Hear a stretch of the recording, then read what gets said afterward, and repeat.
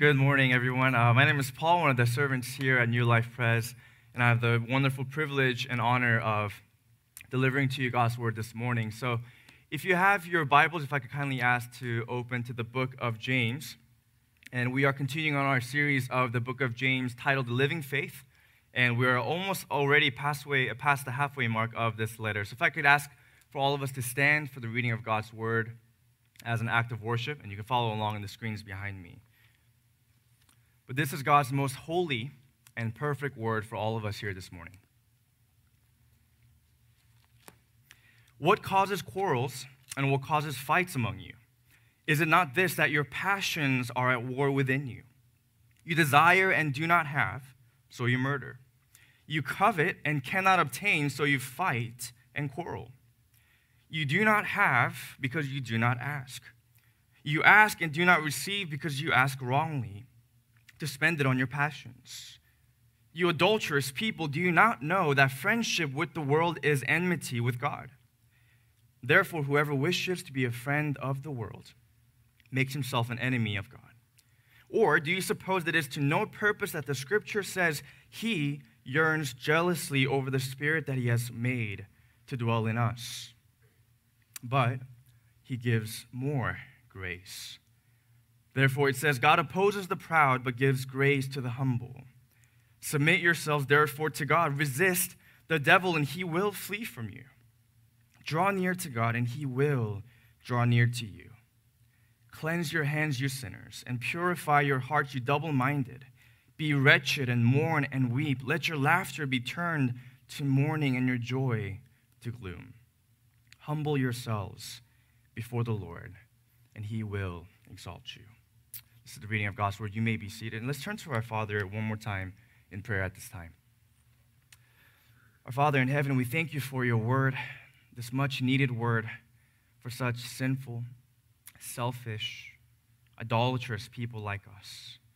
And Lord, many of us come with much conflict and fights and quarrels in our lives, with unrest in our hearts. So we ask this morning, by your word, would you remind us and teach us the overflow abundance of your grace in the gospel of your Son. So convict us where it hurts, but also give us comfort that this world cannot offer us. We pray all of this in the precious name of your Son, in Jesus Christ. Amen.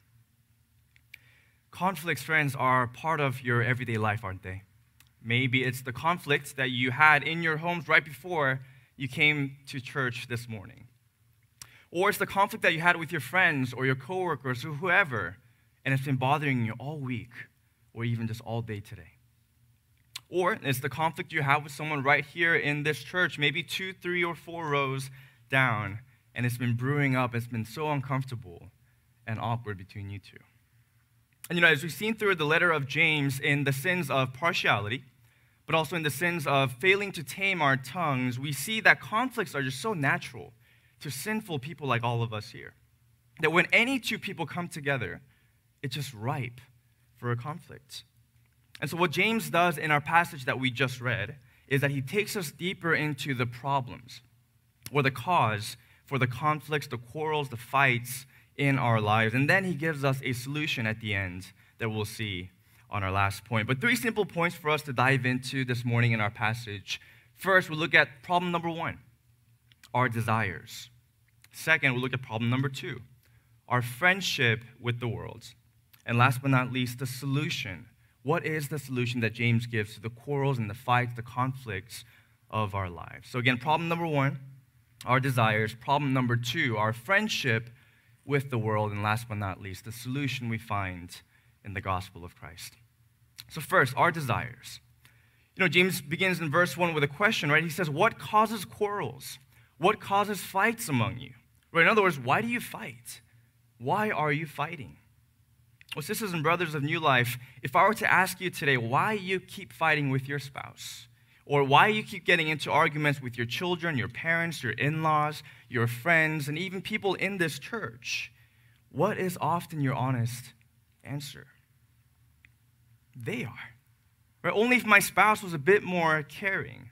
Or only if my friend, my parent was a bit more understanding, only if my boss wasn't so demanding, only if that church member was a bit more considerate to my needs, there would be no conflict. You see, the first thing you and I do when there's a conflict is point our finger to everyone else but you. But here in our passage, in verses 1 to 3, James is teaching us to point that finger to ourselves, more specifically to the desires of the heart. Or he says in verse 1, is it not this, right? Isn't this the problem? That your passions are at war within you. You desire and do not have, so you murder. You covet and cannot obtain, so you fight and quarrel. You see, ultimately, James is saying the conflicts among us, whether in our homes, in our relationships, school, work, church, wherever it may be, they come because of the selfish desires of your hearts and mine. Or in verse 2, James says it even so strongly that you might be caught off guard, but he says, all of us desire something in our hearts, and when you don't get it, you murder. You know, James doesn't literally mean that we're going to kill every time our desires aren't met, but as Jesus pointed out in the Gospel of Matthew chapter 5, we murder not only by taking someone's physical life away, but murder also happens in our hearts when you and I envy, when we desire something, when we have hateful and angry thoughts in our minds and our hearts against someone who might have what you don't have. Maybe it's that picture-perfect family with the nicest home, nicest car, nicest vacations, and you want it because who doesn't? But maybe you're not able to go or do or have or enjoy everything that you desire. So what happens in your hearts? In your heart where your passions and desires are at war within you, you begin to breed contempt. And then envy and jealousy turns to hate, and that, according to Jesus and James in our passage, is the same and just as serious and grave as committing murder. Well, James goes on and he says, you covet, but you can't have it. So what do? You fight and you quarrel. Maybe it's approval or influence that you covet, and you end up not getting that desired position at work or even here in church. What do? Maybe envy might lead you to put someone else down so that they can't have what you can't have. Or even better yet, you might even preemptively gossip about somebody so that you can protect your own position, reputation, honor, and name. And the desire that James is focusing on here in our passage isn't the same desire that I have for a cold cup of Phil's coffee right now.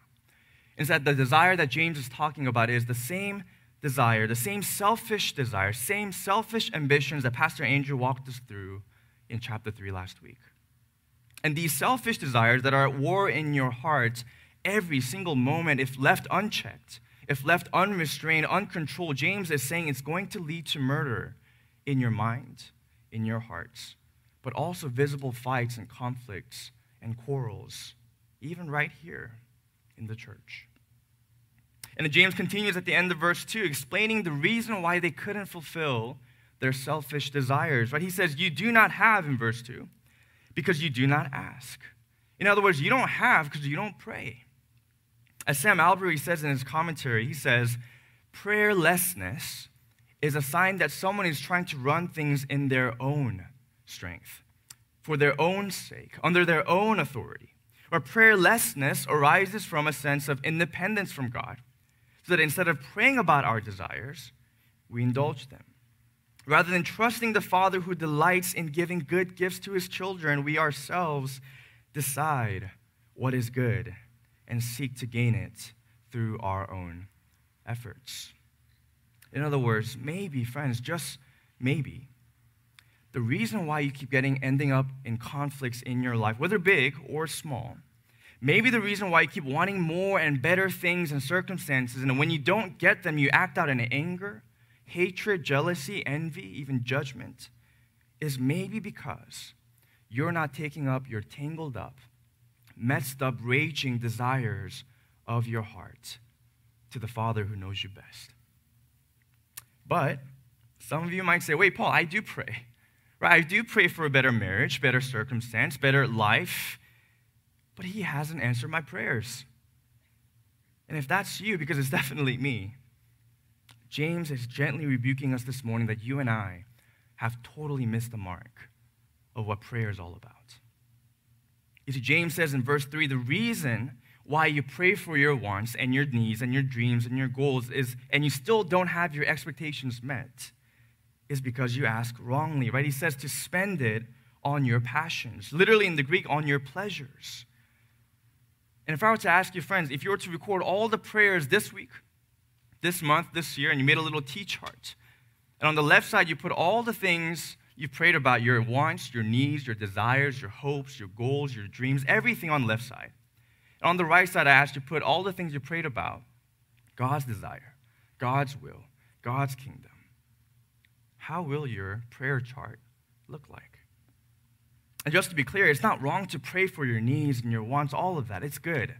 But as Jesus taught us in the Lord's Prayer, right, we first and foremost pray for God's will to be done, for His kingdom come and reign in our hearts, for His desire to be what we desire. And then we pray for our daily bread, and then our forgiveness of sins, and our neighbors and church, and so much more. But if you honestly looked at your prayer life, do you pray to get God to do what you want to do? Or do you pray that He will change you to do what He wants? Or do you pray simply to establish your own little kingdoms here on earth?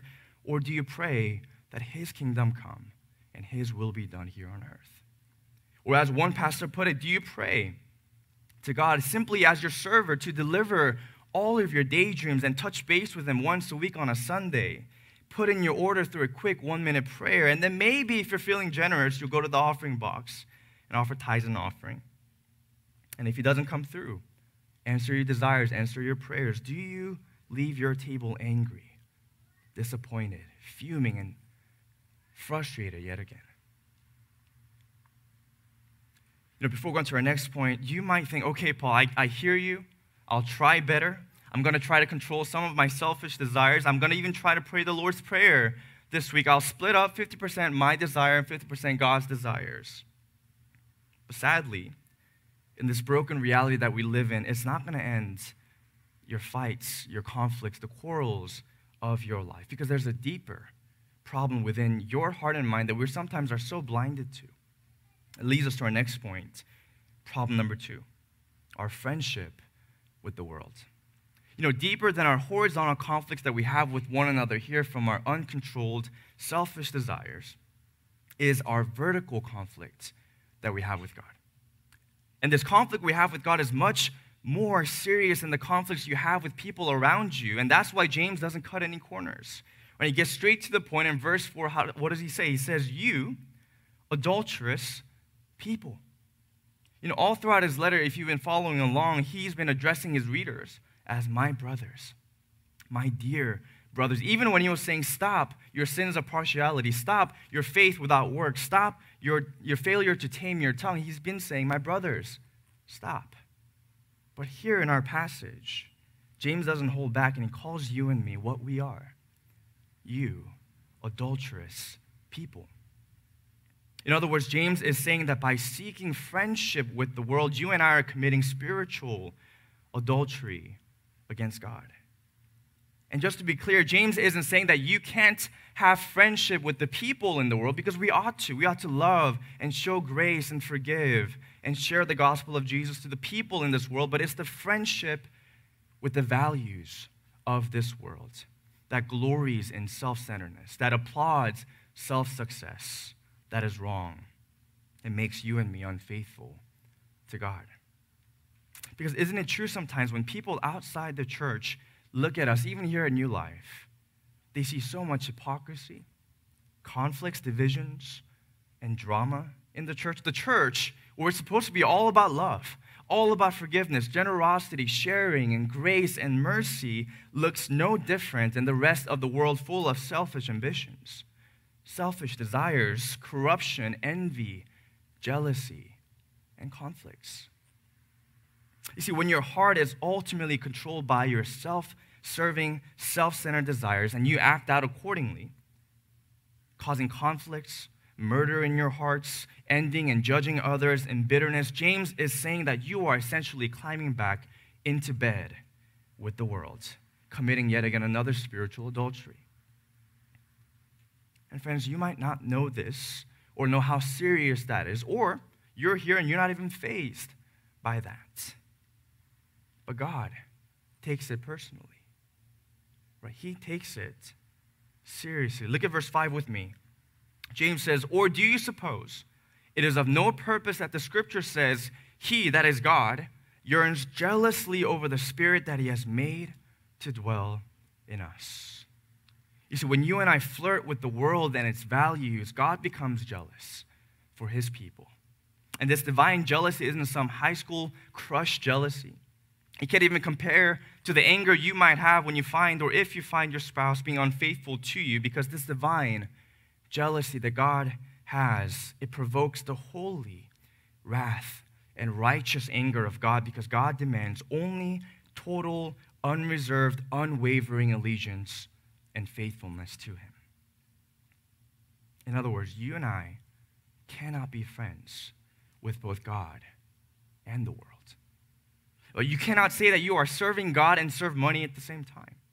But you cannot say that you are denying yourself to pick up the cross and follow Jesus, but at the same time, you're chasing after all the comforts, the convenience, and the glory of this world. You cannot say you are building up God's kingdom in your homes, in your workplace, in the mission field, and also build up your own little kingdoms here on earth. Brothers and sisters, it's a serious warning to people like myself who love God, but also the world. Because there is no middle ground. Because if you are outside the friendship with God, and this is a tough thing to say, but it is true, that the only thing that is waiting for you is God's consuming fire in eternal condemnation and separation from his love, grace, and mercy. That if you have enmity with God, as James says, or in other words, if you have made God your enemy, not only will the conflicts and the quarrels and the fights in your life continue and increase, but the deepest longings, the selfish desires that you have, will always be wanting more. It'll always be left unfulfilled, unsatisfied, and you won't be able to desire and love nothing else but yourself. You're either friends with the world or friends with God, but you cannot be both. So if you look at the desires, the ambitions of your heart, friends, if you look at the way you pray or don't pray, if you look at the conflicts and the quarrels you might be in right now, are you friends with the world or with God? Brothers and sisters, God could have left us there in bed with the world, where God could have released his righteous, holy anger and wrath and condemnation of his divine jealousy toward unfaithful, adulterous people like you and me, who keep climbing back into bed to find comfort and love and joy in the world. But in his grace and in his love, God does not leave his people where they are. That leads us to our last and final point, the solution. The solution. So you might be wondering today, after all of that, how then, Paul, can I stop quarrels and fights in my life? With my spouse, with my children, or with my in-laws, with my friends and coworkers? Or how can I then win the war of passions that are raging in my heart? Or how can I go from this uncontrollable, selfish desire to desiring things of God? How can I go from making God my genie in a bottle to my Father in heaven? What's the solution? What's the cure? Solution, friends, is in the rest of the passage in verses 6 through 10. Where what James is teaching us as the ultimate solution to your inordinate, unrestrained, selfish desires that cause so much conflict and disharmony in your life. The solution is this: to submit yourself to God. And you might say, I already do submit myself to God. I'm here. I brought my family here. I serve. I give my tithes and offering. And friends, I'm glad you are here and worshiping with us, both live stream and in person. I'm glad you are serving in the church, and thank you for your generosity. But at the same time, are you really submitting yourself to God or to yourself? Because submission to God cannot come apart from humility. And as James says in verse 6, God opposes the proud, but gives grace to the humble. But grace is only given to the humble. God's grace is only given to those who realize they messed up. Right? Grace is only given to those who in humility, like the tax collector, who has nothing to show accept their sins and their mess and their failure, unlike the Pharisee who lists out everything that they have done to serve and submit to God in pride. And in our pride, we complain, we envy, we judge others, we get angry because our godless, selfish desires aren't being met the way you want them to. But friends, if you have truly experienced God's grace, you cannot help but be humble. Because grace is for helpless, unworthy sinners. Grace tells you that you didn't deserve even an ounce of God's love, but he gave it anyways because he loves and desires you. So this humility in response to the grace you and I received in Jesus, who humbled himself to be born in a manger, who submitted his entire desires, his will, even his life to die on the cross for your sins and mine, only that can and will lead you to your full, willing, joyful submission to God. As Sam Allberry says once again in his commentary, he says this: so the answer, the solution is found in submitting our desires to him, giving them over to him, and even asking him not to give us the things we deeply want, when the things we deeply want are selfish. I know this is hard to do, friends, to submit all of your hopes, all of your dreams, all of your desires to God, to even ask him not to give you certain things because you know it might fuel your selfish desires. But it's even harder because there's no one else that hates you submitting to God more than the devil himself. And that's why James writes in verse 7, resist the devil and he will flee from you. And it's short and concise, but this is what it means. The devil can make your life more difficult and challenging by taking away your health, your wealth, your success, your glory, sure. But at the same time, the devil knows more than anyone that, especially for people living in sunny Southern California here, it's easier and better for him to give you more blessings, more wealth, more health and security to turn you away from God. Because when you are wrestling with whether you should indulge in your desires, he's going to come and whisper in your ears, you deserve it. Doesn't God want you to be happy? One time isn't going to hurt. Or if you finally decide and you're saying, I'm going to pray to God and submit my desires to him, and he's going to come and whisper in your ears, you don't need to do that today. It's no biggie. Once isn't going to hurt. You see, more than anything else, the devil, the enemy, wants you to betray your faithfulness to God by making the things of this world so much more beautiful and desirable than the things of God. But James reminds us in verse 7 that nothing is better at resisting the devil in his schemes and whispers of lies than your joyful, willing, humble submission to God. And the guaranteed result is not that he might leave you alone, but that the devil will flee, run away from you. But what if you're here today, you're on the other side of the path in the journey of your faith, and you've already been indulging in your selfish desires little by little, month by month, year by year. And today you are sitting here thinking, there is no way that God can love me after all the times I failed to resist my temptations, after all the times I just did what I wanted to do. Well, friends, verse 8 is for you. Draw near to God, and he will draw near to you. See, James isn't talking about salvation because in salvation, God initiates, God draws near first. Instead, what James is saying is that no matter how far you've strayed, no matter how much you've already been friends with the world, no matter how much you've already given in to the selfish desires of your heart, if and when you turn from your sins and you draw near to God, the gospel promise for you in Jesus Christ is that he will draw near to you in full restoration, full mercy, full forgiveness. It's just like the father who ran to his prodigal son. Before the son could even come up with an apology, God draws near to you in mercy, love, and restoration. So what does this look like practically speaking? Or what does this look like in your jealousy, your conflicts, on your Mondays at work, your Wednesdays at home, your Sundays even here at church? What does it all look like practically? One word, it's repentance. Notice how in verse 8 he says, "Cleanse your hands, you sinners. Purify your hearts, you double-minded." It's the repentance of your hands and your hearts. It's both your attitude and your mindset. It's both your behavior and what's inside.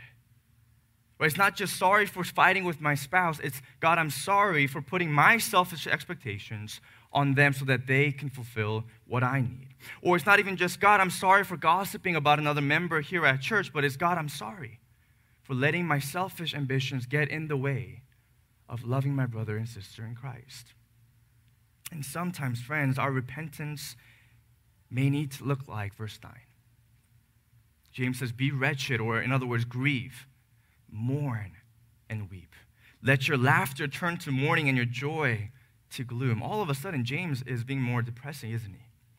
James isn't saying you can't have joy, because if you remember in chapter 1 of James, he says, "Consider your suffering, your trials, persecution as joy." So we ought to have joy. But the laughter and joy that James talks about in verse 9 is the fleeting, fake, superficial, temporary joy that comes when you indulge and give in to your selfish, inordinate desires. And ultimately, what James is teaching us is that true, genuine repentance, when you know the seriousness of your sins, may look like grief, weeping, and mourning even. So sisters and brothers in your life, when was the last time you really grieved over your sins? Are you more moved to tears when your favorite sports team wins the championship or the World Series? Or when you watch sad movies, or even simply from disappointments and frustrations of your life than your sins? And if you're like me and you can't remember the last time you really mulled over your sins, maybe you don't see the seriousness of your sins. Maybe you don't really know what it truly cost Jesus to rescue you from it. Maybe sin and grace has become so cheap in your eyes. Maybe the cross is just the forgiveness dispenser. When you go when you messed up to cleanse yourself, when you feel dirty and guilty, you just go to the cross and say, "God, get this off of me."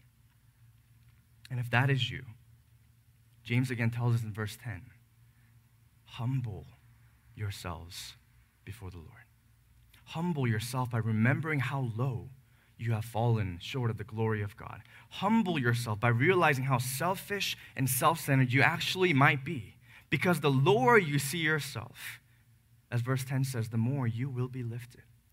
The worse you see your sins as, the more you'll be able to see God's grace in the person who humbled himself to the point of death on the cross for your sins and mine. And it is only by this grace in the person of Jesus where you can even begin to desire the things of God, his plan, his word, his will, so much more than your own desires for the things and values of this world. The solution, friends, to your selfish, conflict-causing desires is not stop desiring. That's not the answer. The answer is desire Christ.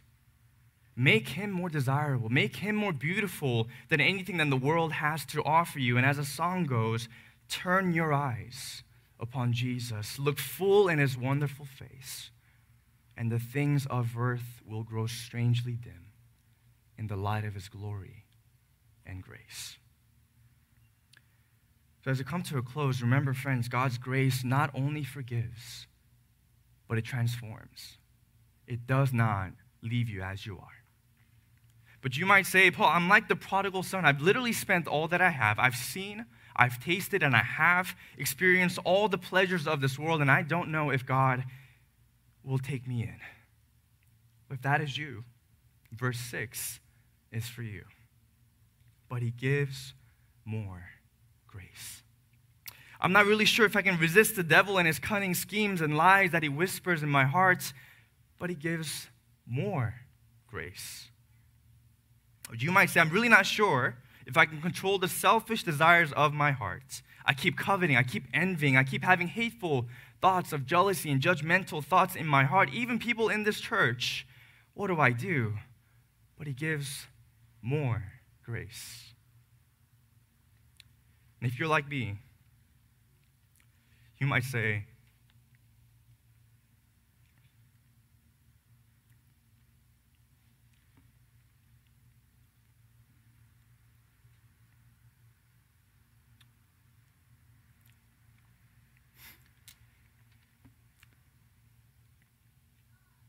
You might say, I have such a hard time.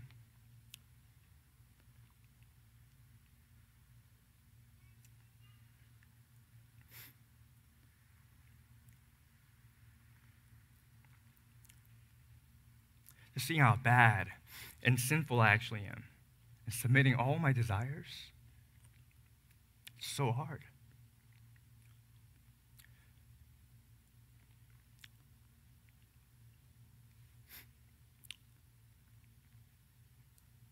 If that's you, verse 6 is for you and for me. But it gives more grace. So dear New Life Press family, no matter where you are in the fight for your heart, with all the desires of the things and values of this world, because of Jesus, God's grace cannot and it will not run out on you. So even if it's 3 times a day or 20 times a day, God is never tired of your humble repentance, your godly grief over your sins. So submit your desires, repent, turn to him, knowing that he's going to extend his redeeming, restoring grace to you. Humble yourself in your sins, in your middle of your envy, in the middle of your conflicts, in your friendship with the world, knowing that you are so sinful. But in Jesus Christ, there is so much more grace than you can ever imagine. And he sees you as righteous, blameless, pure, and so precious. The promise is, if you pull up verse 10 one more time, it's not that God might exalt you when you have your things together. It's not that God might exalt you when you stop desiring the things of this world, but he's saying he will. He will exalt you. Not in this life, by giving you everything you've ever desired, but in the eternal, everlasting life, because he has already given you everything that you ever need in this life and the next. And his name is Jesus, who went to the cross to call you my friend. It's Jesus Christ who took upon himself God's wrath, anger, and punishment of hell for your spiritual adultery so that he can call you my bride. It's Jesus Christ who was exalted on high so that you and I might be raised with him in glory forever. It's Jesus Christ who gives you so much grace. Let's pray.